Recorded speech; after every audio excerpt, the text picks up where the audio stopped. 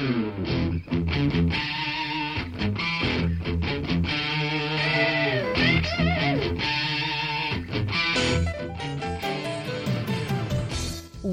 to Thriving Entrepreneur with your host, Steve Kidd, third-generation minister and 30-year business coach.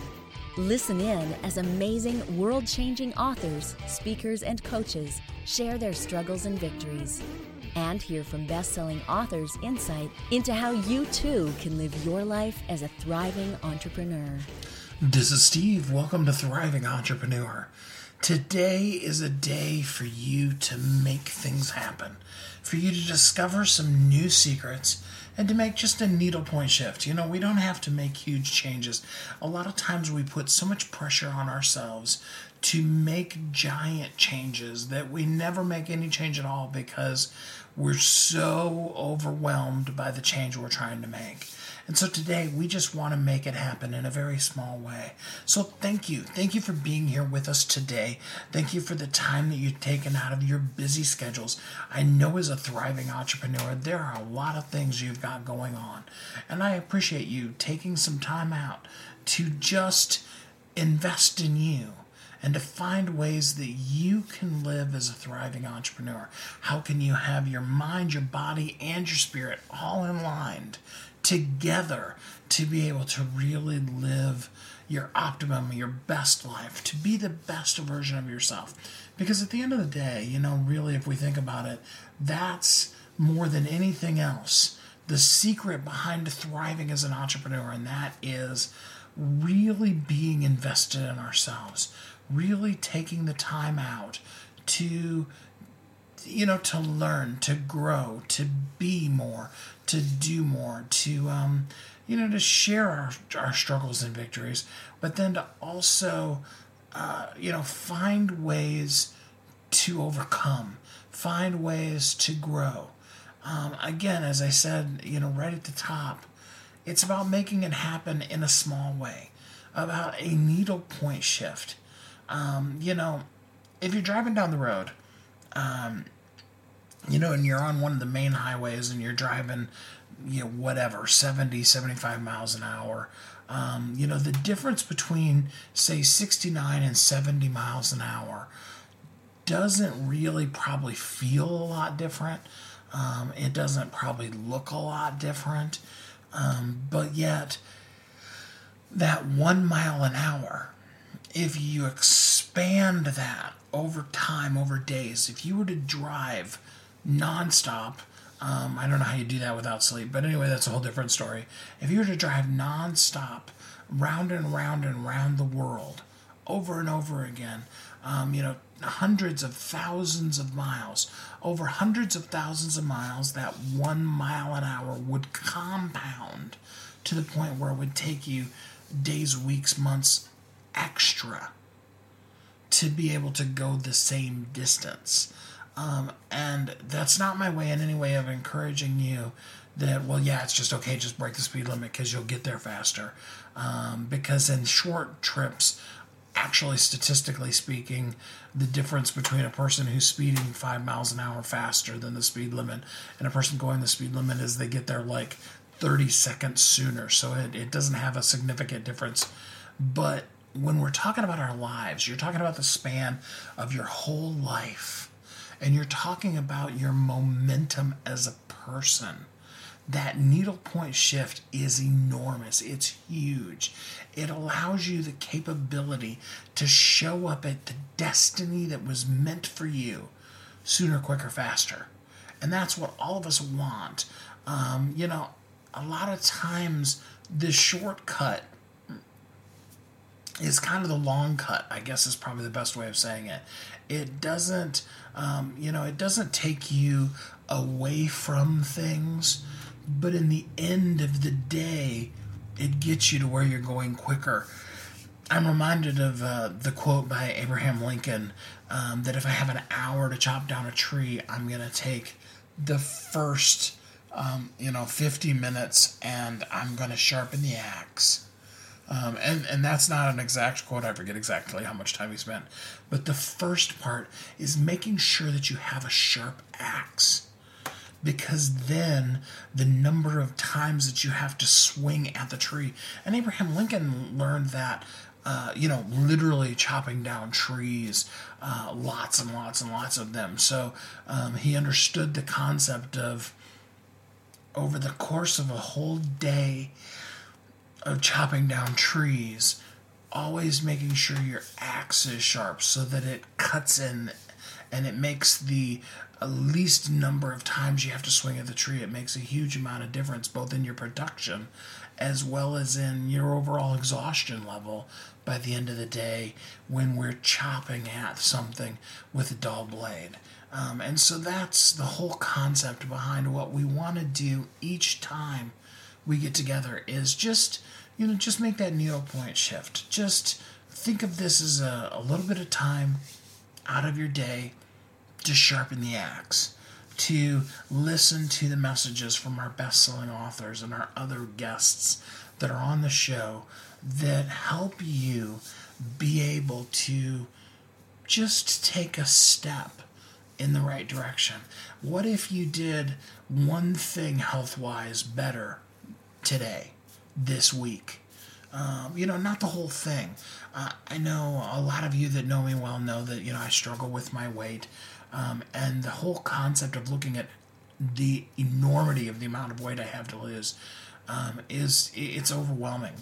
It's a real good way to completely shut me down is if we start looking at the scale overall and how many total pounds we have to lose.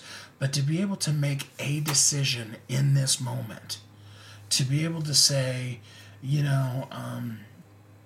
and now I'm like 3 years in or so, maybe it's almost 4 now, of not having soda. And, it was huge at the beginning. I was a giant Mountain Dew addict. And to be able to just not cut Mountain Dew completely out of my life, even when I see the commercials, even all of it, just no. It's non-negotiable. And for people who don't have that as an issue, it's not even an issue, And for people who that was an easy transition for them, it becomes one of those kind of things where they don't maybe totally understand, but it's a small decision that has enormity of impact on us. And, so that's the kind of things we can do in everything in our day, in our life. We can make it happen. We have within us the ability to be able to make things happen, to have action that causes a result. And I want you to hear that word, because I almost said an action that causes a reaction, but I thought for a second and I'm like, no, I don't want to talk about reaction, because a reaction is an uncontrolled response to an action. For every action, there's an equal and opposite reaction. If you hit something on the left side, it's going to move to the right, that kind of thing. That's a reaction. But a result is an intentional move. It still has the action part of it, but the action is on purpose to move to a specified result. If any of you have ever played pool, as a young person, I was probably in 5th or 6th grade, probably 5th and 6th grade now that I think about it. The next door neighbor was this wonderful older gentleman who was, I don't know if they have grandmasters or whatever, but the guy was good at playing pool. I mean, like, amazing. When he was teaching me how to play pool, literally he would have to decide when he was going to not make a shot, I suppose is the best way of saying it, to give me a turn, because I saw him,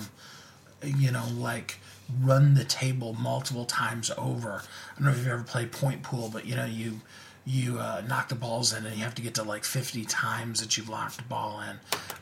And when you get down to 1 plus the cue ball on the table, you put the rest of them, back in. And I saw him go, 0 to 50 and, do that like 3 times in a row, just because as a 5th grader, I didn't really understand how good it was, or, that it wasn't luck or anything like that. And so, I asked him, and he showed me, and it was amazing. But what I learned from him, and the reason why I bring that up, is because an action, you can just hit the ball. You hit it on this side, it goes that way, it hits the other ball, the ball goes in. And a lot of times, for a lot of us, that's how we play pool. I know the ball's in that general direction, and I know that I need to hit the cue ball that way, and boom. But he had the way of having the action deliver exactly the result he wanted. He knew how to bank it off the edge so that it hit it just right, and how to put the right amount of power and speed behind it so that the cue ball lands where he wanted it next. And he was thinking about the next shot, 4, 5, 6, 8, 10 shots ahead. If you've ever seen a grandmaster play chess, they do the same thing.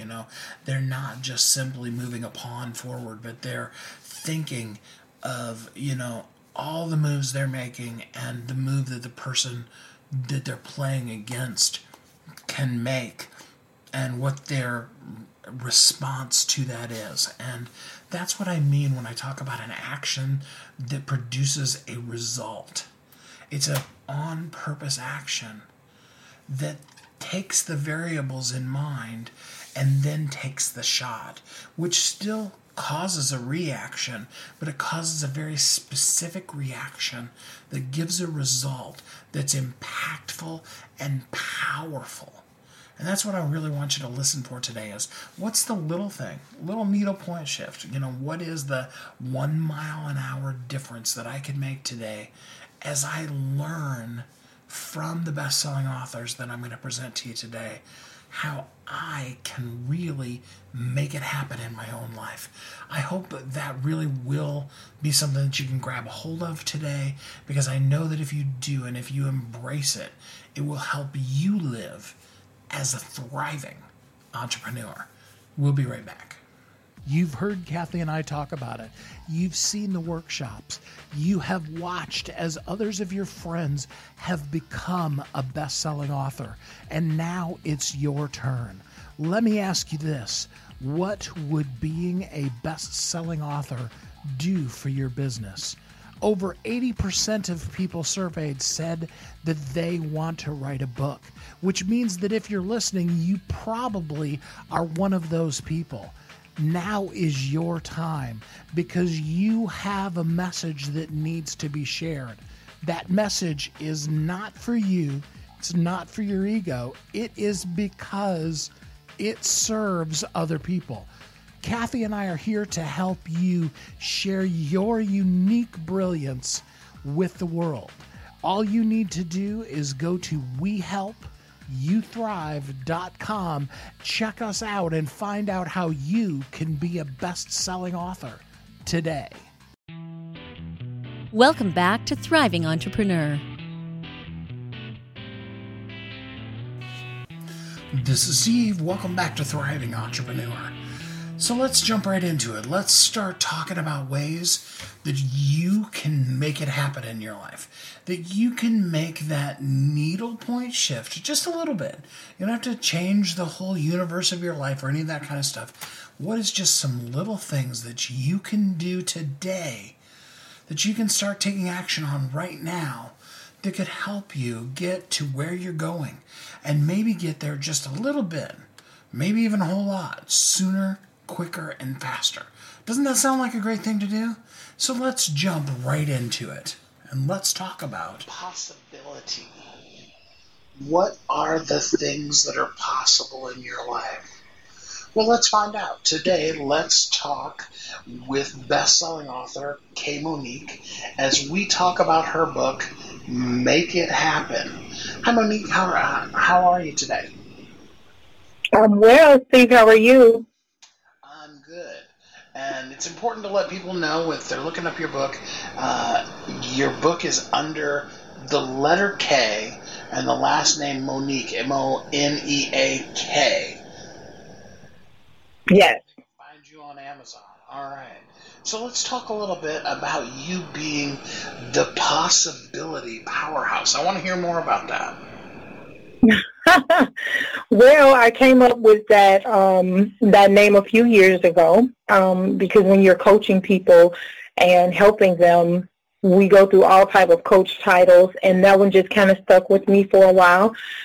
I believe I have a gift. I believe God has graced me to hear people's ideas and sit with them and talk about what they like to do and help them come up with unique, like custom plans to get it done. Because sometimes people just get a little stuck and feel like it's harder than it has to be to actually get into action. And so, oh my God, people would just keep saying, I had no idea that was possible. I mean, this is really possible. So it just kind of stuck being a possibility powerhouse, because I feel like once people know what's possible for them, they spring into action. As soon as you find out, you know, you meet the criteria or you qualify or you can do it, you get moving. Possibility. It all has to start from the concept of being able to conceive and believe it. Yes. So let's talk about making it happen. What is the difference between somebody who wants something to happen and somebody who makes it happen? I believe that the difference between those two people is the person who makes it happen has finally decided. That person has finally reached a point of what I talk about in the book is desperation. And sometimes when we hear the word desperation, Steve, we think that that's a negative thing. We think that it's something bad. But I feel like once you reach a desperate place in your life, a desperate place to see change, a desperate place to walk in purpose, when you get to desperate, that's where you meet your boldness and your courage to just leap into action. Because the difference between someone who's wanting to do it and someone that's actually doing it is that they're in action. And so when you get desperate, you get bold, you forget about what people are going to think, what they're going to say. You could care less because you so want to walk in what's for you. You so want to have more and do more and be more. You have some really powerful words that are on the back of this book. In fact, I'm going to read them. Spark a fire that will consume all your feelings of being stuck, frustrated, and inadequate. I love that word, consumed in fire, all of those feelings. So, let's talk a little bit first about what do you think it is that gets and keeps people stuck? I'm sorry, can you repeat that? I apologize. What is it that you think it is that, kind of gets people and keeps people in that stuck place? Oh, wow. Usually when I talk to people, whether it's at work, whether it's in the ministry, whether I'm coaching with them, it's usually their mindset or what they feel people will say. Those are the two most common things I run into. It's either how they're thinking or, and I'm not saying we shouldn't be concerned about what people think. We want to be careful about our reputation and our impression that we make on people in the marketplace and in the ministry, but then there is a line that we cross where we just worry too much about what people think, and it causes us to get stuck. We get stuck in other people's expectations for us. And we get stuck in our own mind of like, what if, or what if it doesn't work? What if it doesn't pan out? What if I'm not good enough? And so you're either stuck in your own head or you're stuck in other people's expectations. What if we stepped away from other people's definition and expectation of ourselves and we just tried? What an amazing concept that would be. So, talk to us about the 6 simple shifts. Now, we're not going to give them the whole book because, they need to buy the book to get that. But let's highlight one of them. What's your favorite simple shift that a person can make to begin to move into making it happen? I believe picking a favorite is hard. But if I had to pick one to highlight right now, it would be shift number 3. And shift number 3 is a big one. It's ignore the crowd. And the reason that one is one of my favorites is because I do talk about Zacchaeus. I talk about a character from a very popular book. And this guy had a reputation with people that wasn't so good. You know, people had thoughts about him. They had thoughts about the work he did. They had thoughts about some of the things that had gone on in his past. They knew some things about him. But this particular man was so desperate one day, Steve. He got to that point where he woke up that morning knowing that he had to have an encounter. And I believe that's what happens with all of us. We wake up one day and we know something has to change now. I need an encounter. I need an encounter with destiny. I need an encounter with this one person or this one situation that's going to change my life forever, because it can't stay the same. And so what I talk about in that shift is just getting to the point where this guy, the story talks about how he runs ahead of the crowd and he climbs up in a tree and he's waiting for the person he needs to see. And I like people to just kind of imagine, what if, you know, all of us have people who inspire us. You know, there are people that are going to be at Speaking Right this year, and they cannot wait to walk up to you and Kathy and meet you and share in person. And that's how it was for Zacchaeus. He needed an encounter, and his encounter was with this man. And it was like, I know if I could talk to him, my life is going to be different. And the story goes on to say that while he was up in the tree and people were telling him to get down and, you know, stop making a scene and everything, the person he wanted to see looked up at him and said, hey, come down from the tree. I'm coming to your house today. And that is a powerful, powerful piece for me, because somebody needs destiny to visit them today. Somebody needs opportunity to visit their house. Somebody needs a financial shift to visit their house. And so whatever it is that you need, you have to get in a place where you do what Zacchaeus did. You ignore the crowd. You forget about what people are suggesting. You ignore them trying to like smother your plans and what you are trying to do, and you go for it. What a great thing if we just go for it. You know, and I love that story. I'm always saying here on the show, you know, the thing about it is regardless of your religious background, your personal beliefs, the Bible is a powerful book, because there's some stuff in there that regardless of what you believe, if you really read it and really listen to it, it can make some serious differences in your life. So I appreciate you bringing out that story in a dynamic and powerful way that makes sense to anybody, no matter where they are in life. Yes, sir. So, simple shifts. I think one of the things that caught my attention in it is it's not like you invented something brand new, like, oh, I've never thought of, that thing, but it was that simple concept, but then actually doing them. Can you talk a little bit more about the difference between knowing and doing, I guess is the best way of saying it? Okay, I think that, I'm trying to think how could I answer that, because again, it goes back to a mindset. It goes back to where that person is individually, because you can give people information. We get powerful information every day. I work with parolees for the state of Illinois and kind of getting them back on track every day. And each week we do different groups, and this is the best way I could explain it. And one of those groups is called Stages of Change. And I have to ask some questions in there. And everyone who comes through these intro groups every Thursday gets the same information. They get the same layout. I ask the same questions. They're presented with the same opportunity to shift their lives. But the difference is the mindset of each individual person. Some of them successfully complete that program within a short amount of time, and they're out of there, while some of them stay with me for 9 months, almost an entire year, or until their parole expires, because we individually have to make a decision. Like we get the same opportunities. In Make It Happen, you're going to get the same simple shifts. The only difference is you have to decide. The only way it'll work is if you decide to put it into action. And so I think it's a personal decision. I think it's what's your 20? Where are you? Are you really ready for it? Because when you're ready for something, you go for it. When you're ready, you're out there. You don't care. You're not worried about anything. You just go. So if you were to be able to go back, because I know you've worked in social work in different aspects for like 25 or 30 years now, right? At least 15 or 20, yes, sir. 15 or 20 years. years, yeah.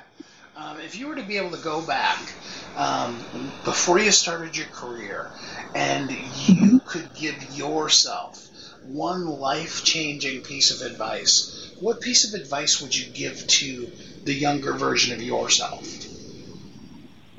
I would probably tell myself to leap sooner. I'm writing this book because Kathy asked us when we're going through the process of, pulling the story out and putting it together, she asked the question, what shortcuts can you offer to other people, or would you have offered to yourself before now? And mine would be leap sooner. I want people to get these 6 shifts because I don't want them to waste the time that I wasted. I feel like at 40 years old, there are some things that I could have gotten done at 30. And we say stuff like that, and it's like, no, you're right on time, and God has a plan for you, and so on and so forth. And you're absolutely right, but I believe that fear, hesitation, second-guessing yourself, low self-esteem in some areas, different experiences, all those things just kind of rob us of time, Steve. And so if I could speak back to myself, earlier, I would say leave sooner. I've been knowing, I used to tell them when I was 9 years old, people are going to pay to hear me talk. I got in trouble in school for talking a lot. Like I always have some advice, even if you're not asking me for it. As an adult, I've learned how to be more tactful about sharing. But when you're a young person and when you're younger, you just put it out there. And I always knew that some of the things I'm doing now, I was destined to do, but I allowed other things to slow me down. So I would say to my younger self, I would say to whoever's listening to us today, leap now, leap soon. Don't waste any time. Don't lose any time, because this is amazing, the life I'm living right now. I always warn people, it's like, look out if you get a couple ministers on the radio here, because we could just go off. Yes, sir. While you were talking, I was thinking, because you're talking about the, God's perfect timing kind of a thing. And I always think of the story of Joseph.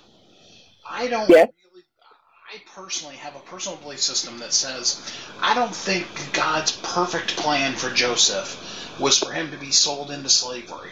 I think he had a much cleaner, clearer way of getting Joseph into Egypt without having to be sold into slavery and go to jail and all that kind of stuff. Mm-hmm. But he had a plan, and at the end of the day, that plan was going to come out. No matter what his brothers did, no matter what, Potiphar's wife did, that plan's going to come together, and I like your advice about, leaping sooner, because, yes, 20 years from now, you'll still be in God's perfect timing, and it'll still happen, but, 20 years ago, you could have made that leap, and there was a perfect plan that didn't necessarily have to drag you through all that stuff before you got to, being there next to Pharaoh, that kind of thing. You are getting me super excited. First of all, there's another book in me, and Joseph is my favorite Bible character, and I'll get to tell you about that book later. But the thing is, with the example that you just gave, I believe God had a cleaner version too. But the other thing we forget to factor in is that we all have freedom of choice. And just him releasing what he saw, just him putting it out there in the atmosphere, I kind of touch on that in the book, that it's intimidating for other people to know that you're a dreamer. It's intimidating for other people to know that you have purpose and you're actually going to move on it. You ever been walking with someone and they like, if you're just walking through the mall with your wife or something, and it's like, Steve, just slow down a little bit. You want to get in there and shop and get out.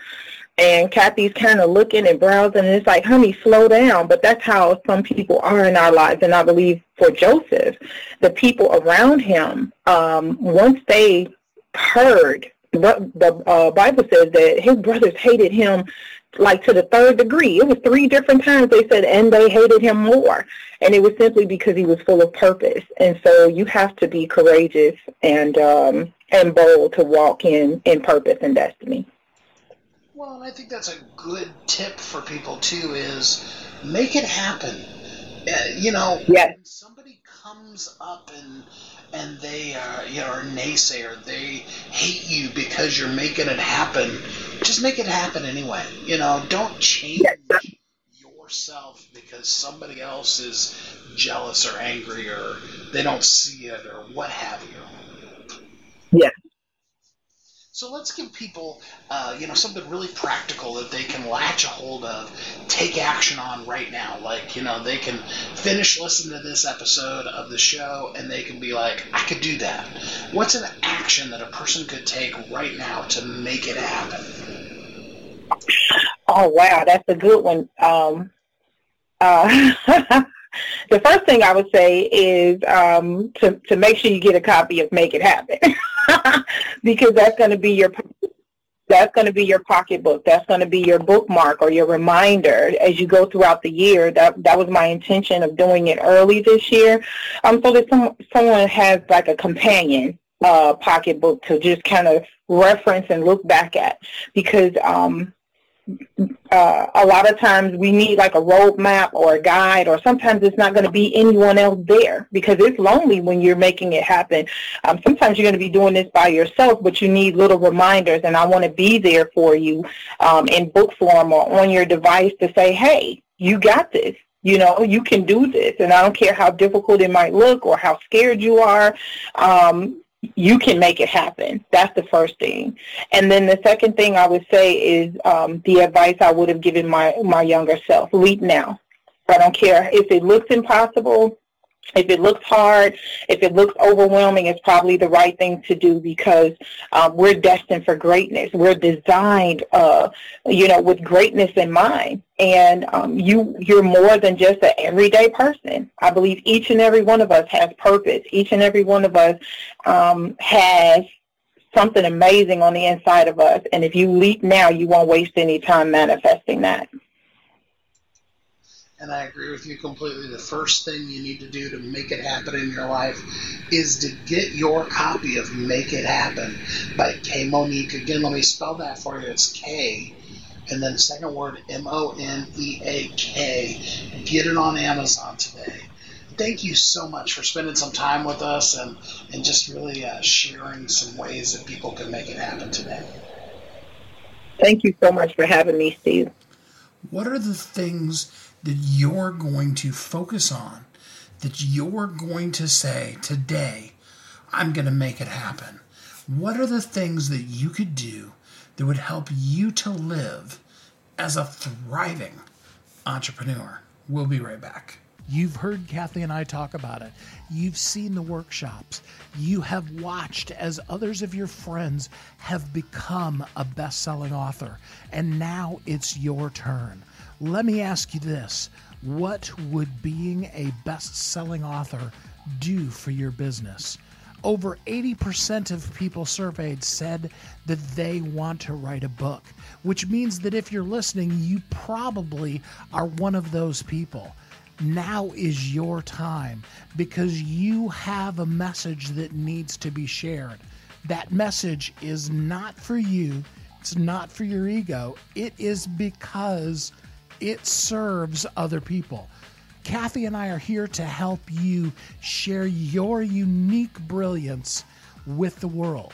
All you need to do is go to WeHelpYouThrive.com, check us out, and find out how you can be a best-selling author today. Welcome back to Thriving Entrepreneur. This is Steve. Welcome back to Thriving Entrepreneur. All right. We are so excited today to talk about one of the things that as entrepreneurs can be the most difficult, and that's our physical bodies, the nutrition, the food we take in. I don't know about the rest of you, but I know for myself, often food is kind of that thing that you get to the end of the day and then you're like, oh my gosh, what are we going to eat? And then, and then you don't eat well, right? Come on, let's be honest. We all do it. And I love this topic. Our guest today is Tricia Nelson from Heal Your Hunger, and she talks about this thing called emotional eating. And I want to bring her in. Hi, Tricia. How are you today? I'm doing great, Steve. Thanks for having me. Emotional eating is I remember hearing about it when I was younger, like a teenager, and I didn't get it. I was like, no, people don't really emotionally eat. You know what I mean? As I get older, I realize how much we do eat our feelings. So tell us first a little bit about yourself and why this is so important to you. Sure. It was kind of a strange concept when I first heard about it as well. I thought it was really silly. My sister came home one day and she announced that she was an emotional eater, and I thought, that's like the stupidest thing I've ever heard. I just like food. So that was my through line for a long, long time. I just like food. And problem was, I didn't like being overweight. And I was, as a kid, I grew up chubby and I had a weight problem and I hated it. I had this big roll on my tummy. I was scrunched up and imagined cutting off, or I wanted to get some disease that made me automatically lose weight without my trying, or going, I thought about going to the army where they'd force me to exercise at boot camp. So these crazy, kind of far out ideas about what to do about my weight, because I hated being overweight, but I needed my food. So it was never a question of eating less. It was more like what to do to lose weight, which I think is what most people, end up facing, is they want to get the weight off. So they think of these, and they do these crazy things. But that's, the weight is really a symptom, and it certainly was for me. And it wasn't until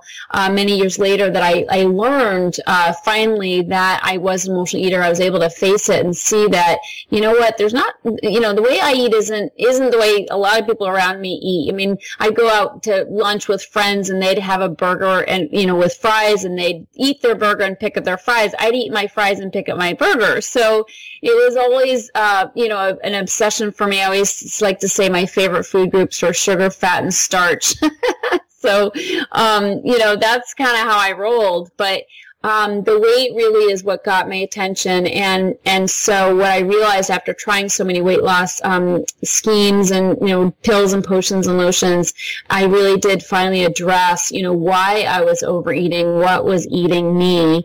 And that's really where the freedom came from. And I was able to lose the 50 pounds I was carrying and keep it off. And so my mission in life is really to help people heal their hunger, because it's not just a hunger for food. The hunger goes much deeper, and that's really what I'm here to do. I know for myself, and I'm sure many people, because we've heard it, it's not like it's a new thing where it's, there's something behind why you're gaining weight and that benefit. But I'm not sure that I personally have ever heard anybody really explain. So how do you find out what that thing is? So do you have I know it's a big field, but do you have a quick version of how we begin to discover what is that thing that's causing us to overeat, to eat it from? Yes, absolutely. I've been doing this work for 30 years now, and what I whittle it down to, just as the quick version, is I call it the Pep Test, Steve, and this is PEP it stands for, the first P stands for painkiller. So I was using food in a destructive way, and I mean binging, sneaking food, hiding food, snacking all day, all the different machinations, around overeating and aberrant eating I was doing. And the reason was really because I was using food as a painkiller. So I had pain, and this is what I see across the board for all the different people, that we have worked with. And food is used as a painkiller because we do have, emotional eaters have pain. Typically, we have abuse in our past. And when I say emotional eater, I'm really talking about people who struggle. Anybody who struggles with weight chronically is typically an emotional eater. That's why they can't keep the weight off. That's why 98% of all diets fail. People aren't looking at the fact that it's really emotional eating that's the crux of the problem. But anyway, if somebody is an emotional eater, typically they do have, things in their past that were troubling or traumatic, and they started using food as an anesthetic to kill that emotional pain. So I say the first P in PEP is painkiller. We also use food. E stands for escape. So we use food as a form of escape. Especially busy entrepreneurs. We're moving very fast. we're out there, we're getting things done. Overeaters are typically overdoers, so we're doing a lot in the world. We've got a lot on our plate, so to speak. And so basically, life becomes hard, and oftentimes, it becomes overwhelming, and we just want to escape. It's sort of like, I don't know if it was the 70s. I think it was in the 70s. I'm totally dating myself here, but there was a commercial for a bubble bath named Calgon, and there was this commercial where the woman's in the bathtub, and she's like, Calgon, take me away, where she just escapes the world in her bubble bath. Well, that's how I was with food, and I would try to escape the pressures of life and also my fears. I was overwhelmed, and I was worrying, and I was feeling like I was carrying the weight of the world on my shoulders, and so I would use food as a form of escape. And the last P in the Pep test is punishment. So I was using food as a form of punishment. And this is typically not what somebody thinks of when they think of food. They think of food as reward. I'm going to get my favorite cookies, my favorite ice cream, sit down in front of my favorite, bingeable TV show, and I'm going to go to town and I'm going to just, treat myself. And, but the problem is the next day, it's not so much of a reward. Our pants are tight. We feel bloated. We feel sick. We have stains on our sweater from a binge, and we don't want to visit with friends, so we cancel our social engagements. And that's not a reward. That is punishment. And so we don't always look at that. We just look at the reward factor, but the aftermath is definitely a form of punishment. And we do that on account of guilt. And emotional eaters are very sensitive. We have deep feelings, and we also are very prone to guilt, and more than your average person. And so that guilt drives us to punish ourselves with food. And food, as I said, is a double-edged sword. It's a reward, but it's also really the best way we could possibly beat ourselves up. And so that Pep test is sort of my quick version of how somebody can start to identify what's really going on when they have food cravings, when they find themselves, with the lid off and going all the way with the ice cream. It's really one of these things. It's pain, it's fear or overwhelm, and it's guilt. And that's what's really going on underneath. Now, you can flesh that out a whole lot more. There's a whole lot more to it, obviously, but that's kind of a quick check somebody can do to start to see, wow, it's not just a matter of me liking food. There is more driving these cravings and these behaviors. So it's any one of those three. It isn't necessarily all three of them. No, it can be all three, or it can just be one. It's hard to separate them all out, and I'll tell you kind of why, and that's that, let's say somebody does feel overwhelmed in life and they have been taking on too many things. Well, very typical for emotional eaters. I have, in my book and in my program, I talk about the anatomy of the emotional eater, and these are 24 personality traits that really make up the emotional eater, because emotional eating isn't just about eating too much or craving the wrong foods. It's really about the way we show up in life. And emotional eaters are typically people pleasers. And so oftentimes our desire to please ends up backfiring on us, because we're never, people are never pleased to the extent that we think they should be after all the work we did to try to get them to be pleased. So we end up, taking on too much. That's where the sense of overwhelm comes from. That's what happens, when we try to escape in food. We're escaping, those feelings that came about really from doing too much, taking on too much, trying to please. But the pleasing nature of the emotional eater often comes from pain from their past. So typically, if somebody grew up with an alcoholic parent, it's very easy to become a people pleaser, because you're trying to placate the parents. You're trying to, make peace. You're trying to make sure, you as a small child, you're doing this juggling act of trying to make everybody happy, and then it's like built into your nature to be a people pleaser, and that creates that sense of overwhelm that then you want to escape from. So you see where I'm going with this, where they're all intertwined, because it is such a deep issue, and it's deep rooted and started, way back when in our childhood. Yeah, absolutely. I totally So, you've been, because I'm looking at a picture of you right now, and obviously you've not just overcome the weight and did something new, but it's obviously a lifestyle that you've embraced and are doing a good job with. How long have you, overcome your emotional? How long ago was that? Well, I got help literally 30 years ago. I can't even believe it's been that long, but I was young. I tried many, many different things. As I said, I'd been around the block and tried so many, and not just pills, potions, and lotions, but I went to therapy, eating disorders therapy. I went to 12-step programs. So I did a lot, read all the self-help books. But thankfully, I did a lot of research early, so I got help at a very young age. So I'm 50 now, so I was 21 actually when I got help. Well, shout out to all of us that are in our 50s now. So. So if you could go back to the 16, 17, 18-year-old version of yourself and tell her something that you've learned over the course of the last 30 years that you know how it is, hindsight's 20/20. You only wish you yeah. What would you say to her? Oh my gosh, it's such a good question. I think I would sit her down and look her in the eyes and, very lovingly say, what are you afraid of?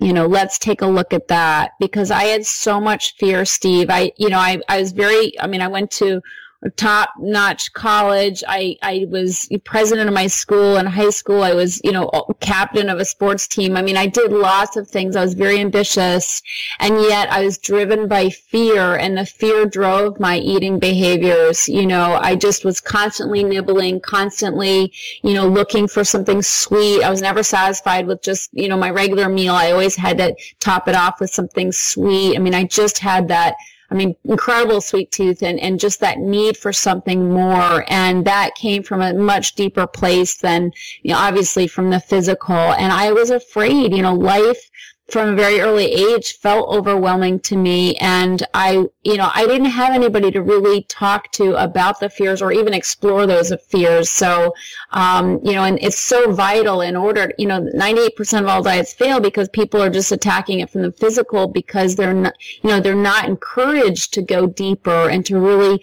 look at what that hunger really is. So that's so much what I wish I had is somebody to hold my hand and say, let's take a little journey inside and see what's really going on and what we can do, and there's so many simple tools that people can do to actually help alleviate that stress and that anxiety that so many of us feel. And I wish I'd had those tools, at that age. Fortunately, I learned them pretty soon after, but definitely as a young person, I think everybody needs that. So I think it's a perfect segue into the next part that we want to talk about, and that is all too often we hear these kind of things, and then we're just kind of like, okay, I've identified, now I'm an emotional eater, now what? So talk to us about, one or two practical things that a person who is, raising their hand and going, okay, you got me, this is me, that they could start doing right now to begin to address this issue and have some success. Yeah, well, I'd say the first thing is if somebody isn't quite sure, whether they're an emotional eater or how bad of an emotional eater they are, I think that's an important place to start because somebody's solution is going to depend on where they are on the spectrum. I see it as a spectrum between emotional eating and food addiction. And I myself was not only an emotional eater, I went all the way with it to food addiction. And I do have a free quiz on my website that maybe you can provide for people that the URL so they can take the quiz because that will help them determine how much of about phase they need to do. But for anybody, wherever they are in the spectrum, I would definitely, say that, and especially for busy entrepreneurs, entrepreneurism just sort of lends itself to overeating, because the stress is so great when you are carrying a burden of your own business on your shoulders. And so I think it's really important that people adopt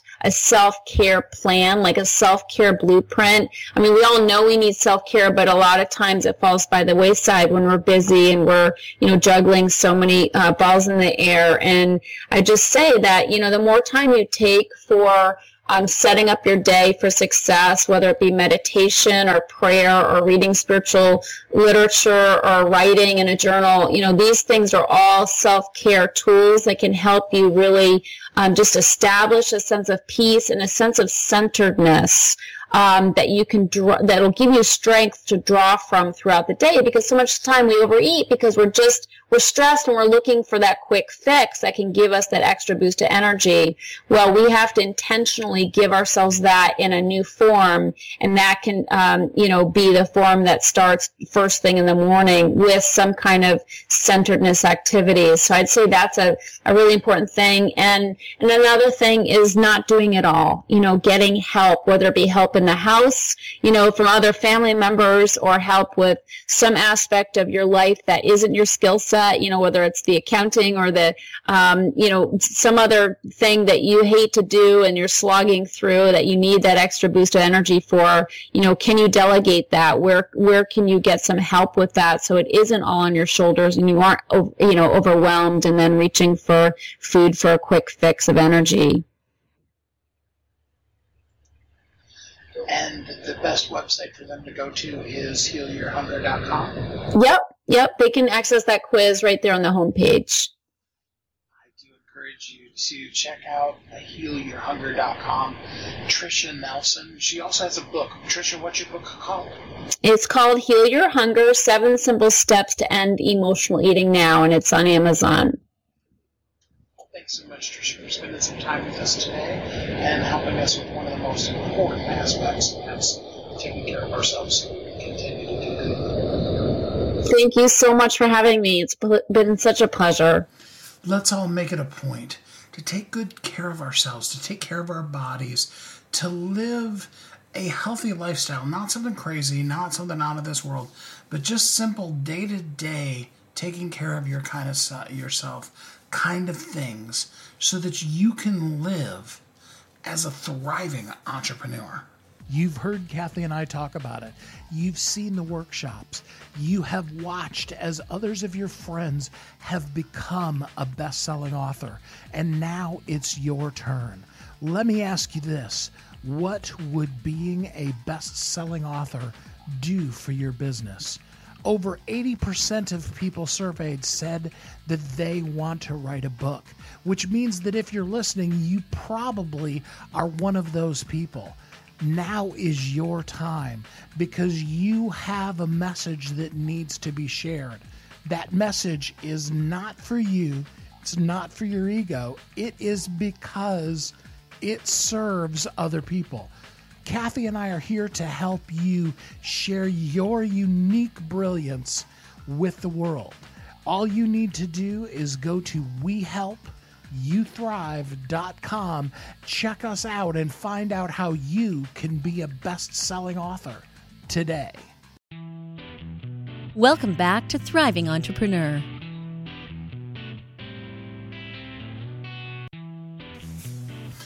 This is Steve. Welcome back.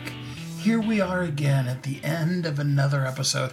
I was thinking as I was listening to that commercial break, I don't know how many of you saw reruns. I'm not old enough to have seen it live. That was actually my dad's generation. But the original Mickey Mouse Club, do you remember when they were like, now it's time to say goodbye to all our company? And it was kind of that. I remember as a child, I was like, oh no, the Mickey Mouse Club is over and now they won't be on until next week. Back in the old days when we had to watch shows live and there was only 3 stations to choose from. You remember that, don't you?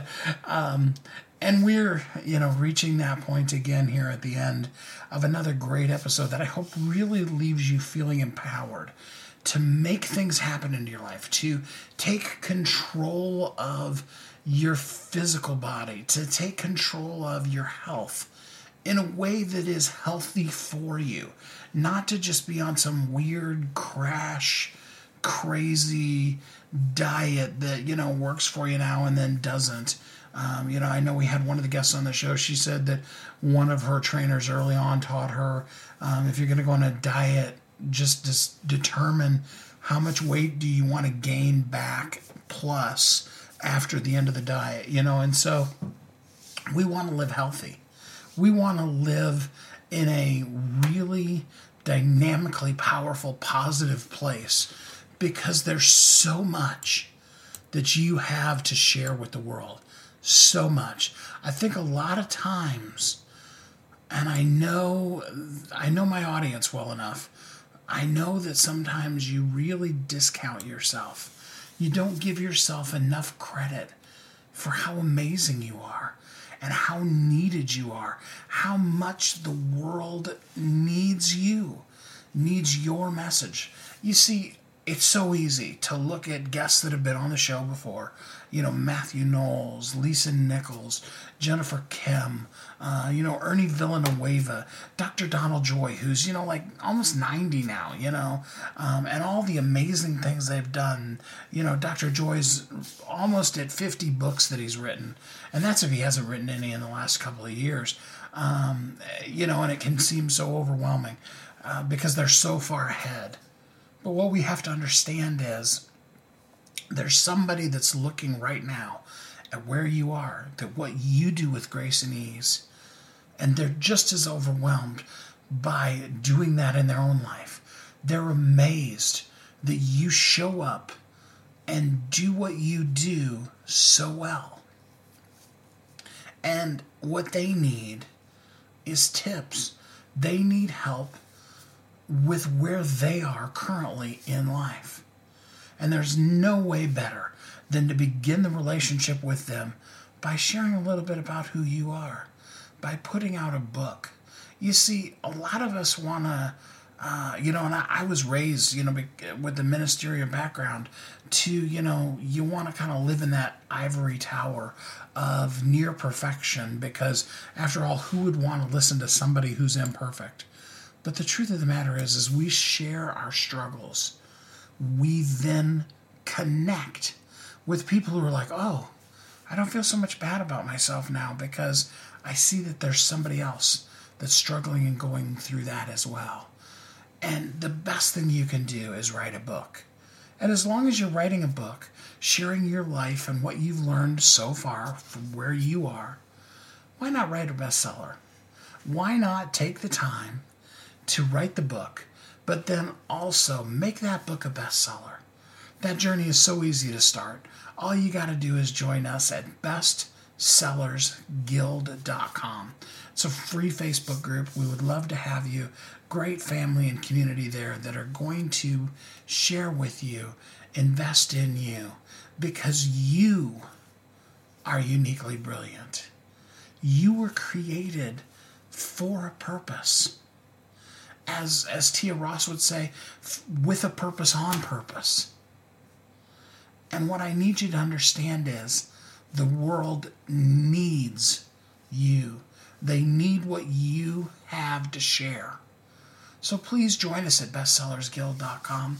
Please commit yourself to writing that book, to making it happen in your life, to make that needlepoint shift in your own life, but then share it with others, so that they too can live as a thriving entrepreneur.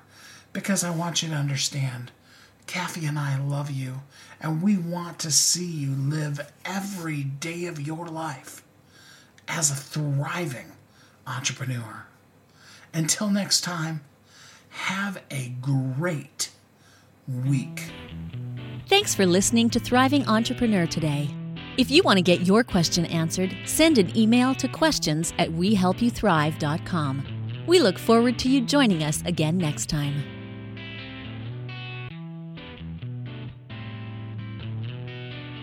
You've heard Kathy and I talk about it. You've seen the workshops. You have watched as others of your friends have become a best-selling author. And now it's your turn. Let me ask you this. What would being a best-selling author do for your business? Over 80% of people surveyed said that they want to write a book, which means that if you're listening, you probably are one of those people. Now is your time, because you have a message that needs to be shared. That message is not for you. It's not for your ego. It is because it serves other people. Kathy and I are here to help you share your unique brilliance with the world. All you need to do is go to WeHelpYouThrive.com, check us out, and find out how you can be a best-selling author today.